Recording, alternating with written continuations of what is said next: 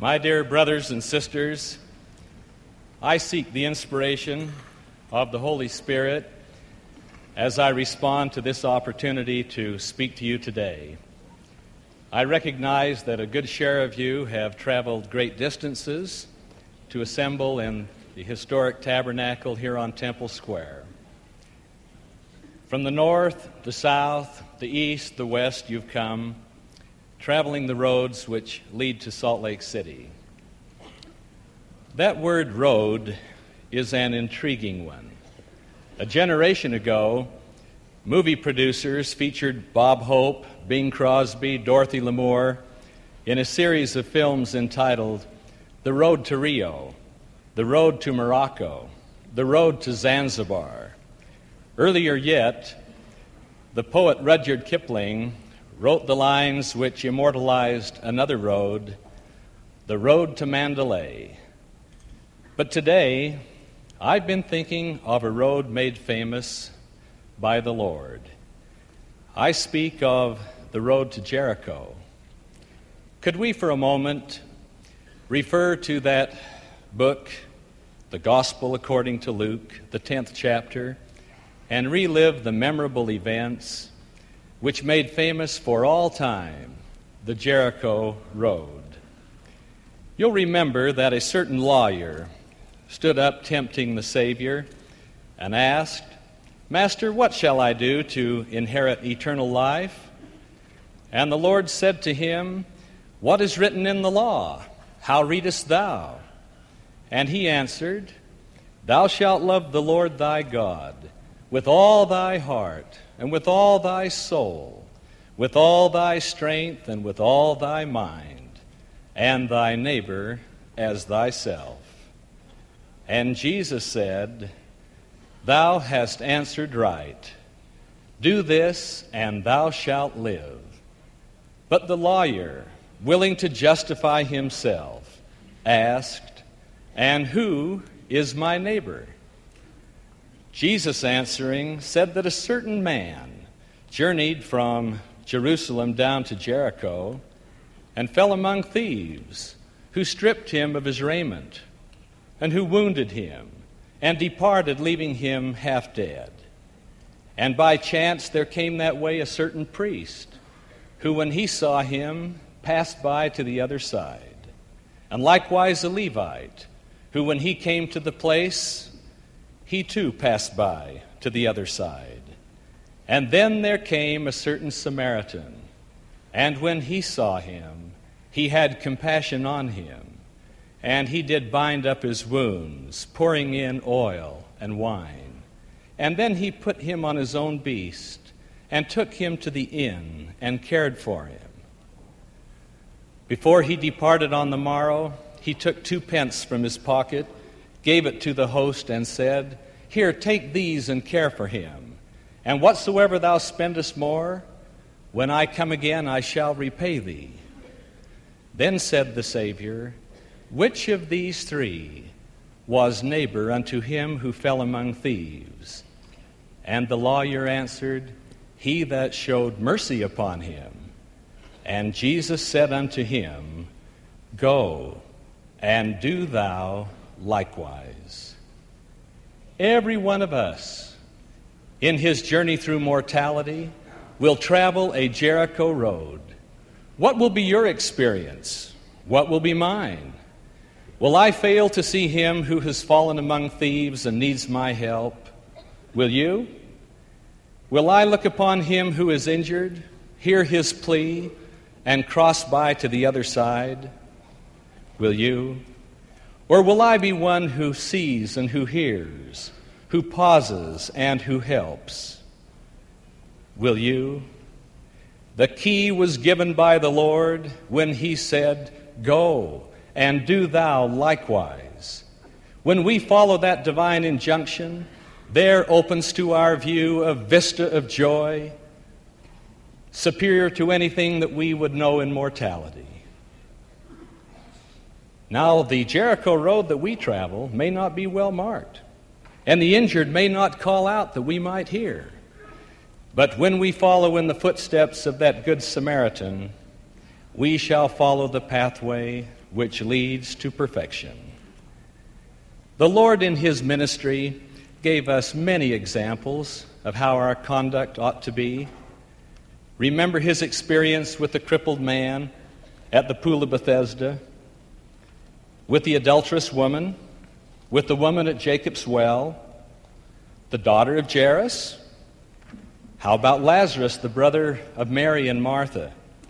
Each one represented a casualty on a Jericho road. Each one needed help. To the cripple at the pool of Bethesda, the Savior said, "Rise, take up thy bed, and walk." To the sinful woman, "Go thy way, and sin no more." To her who came to gather water, He gave a well of water, spiritual water, springing up unto spiritual life. And to the dead daughter of Jairus came the gentle command, "Damsel, I say unto thee, arise." And to the entombed Lazarus, the memorable words, "Lazarus, come forth." Well might the critics say, these events occurred in the life of the Redeemer of the world. Is it possible that you and I can have similar experiences on our personal mortal journey? My answer is a resounding yes. And today I'd like to share with you two such examples. First, the instance of a boy, an injured boy, who was rescued on his Jericho road. And second, I should like to relate my first experience in finding my way to Jericho. Some years ago, there went to his eternal reward one of the kindest men who ever graced mortality. He was the friend to the friendless. He hired the immigrant. He spoke at more funeral services than anyone I've ever known. His name was Louis Jacobson. In a reflective mood one day, he told me of his boyhood, how he was the son of an impoverished Danish widow, how he was rather homely in appearance and easily the object of fun and derision on the part of his thoughtless classmates.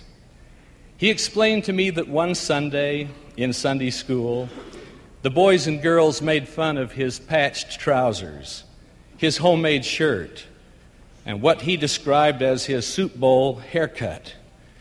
Too proud to cry, tiny Louis fled from the chapel, pausing at last to sit on a curb to catch his breath. The curb was the one that ran along 2nd West Street right in Salt Lake City. As he sat there, he took from his pocket a paper. It was the Sunday school lesson outline.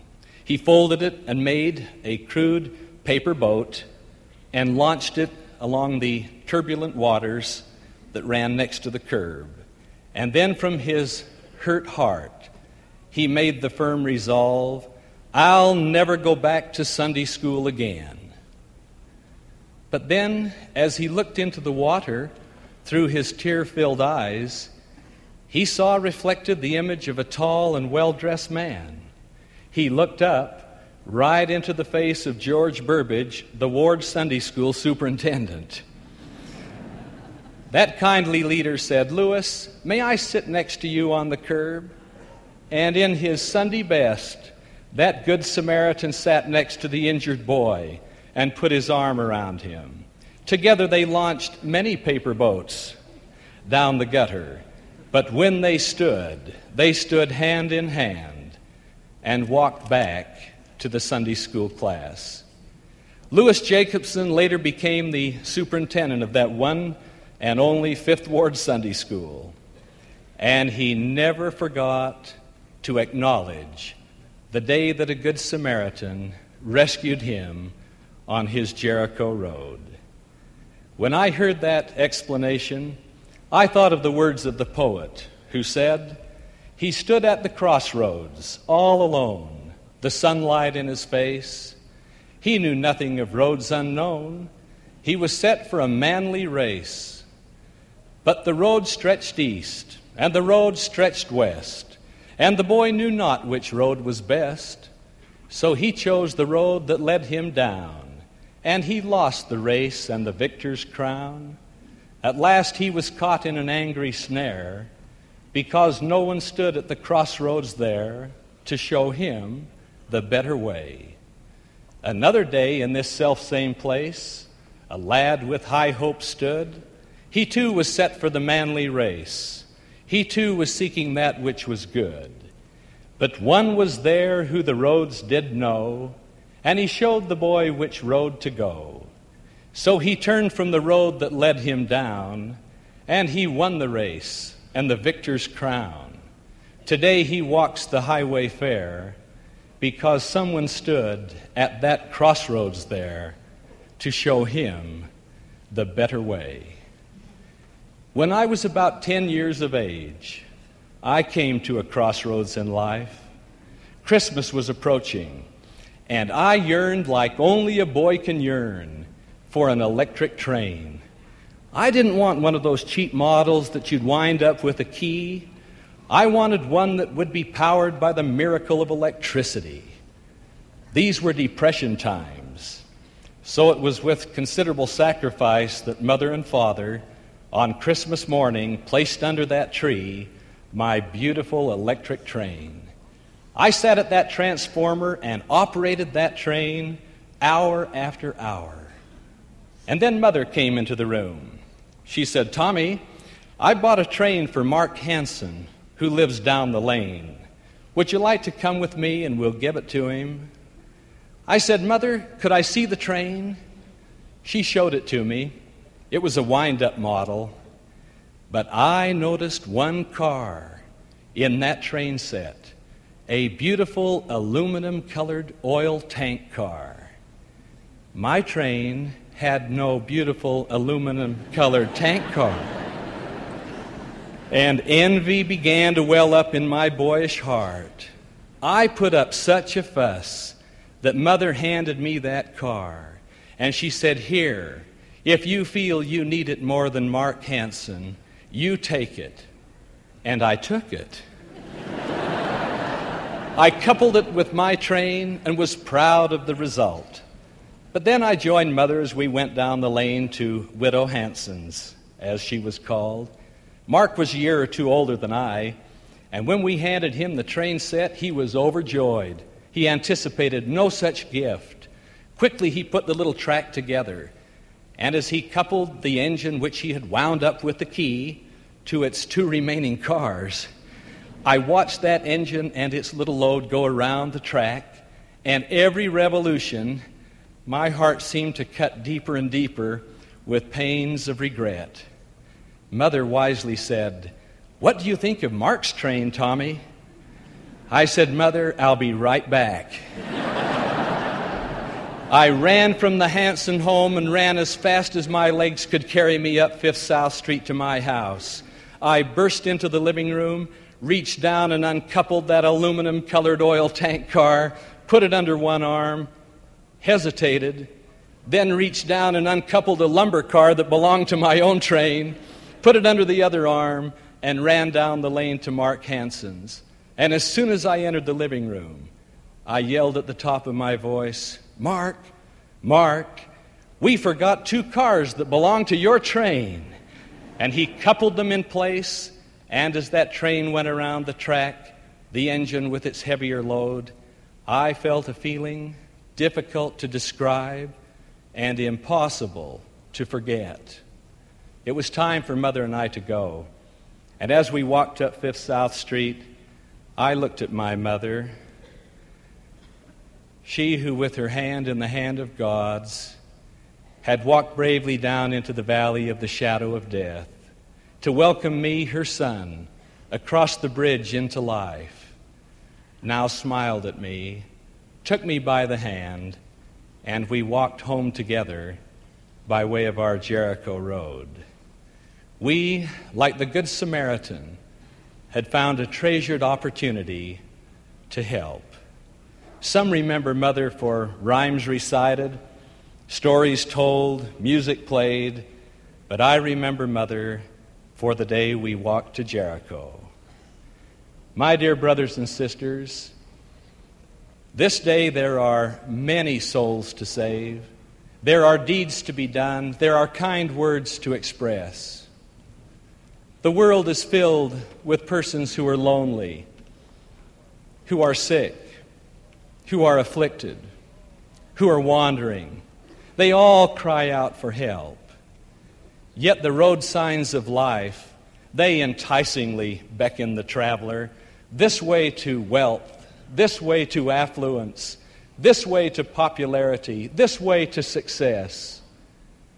I pray that each one of us may pause at the crossroads and listen for that still small voice which ever so gently invites, "Come, follow me this way to Jericho."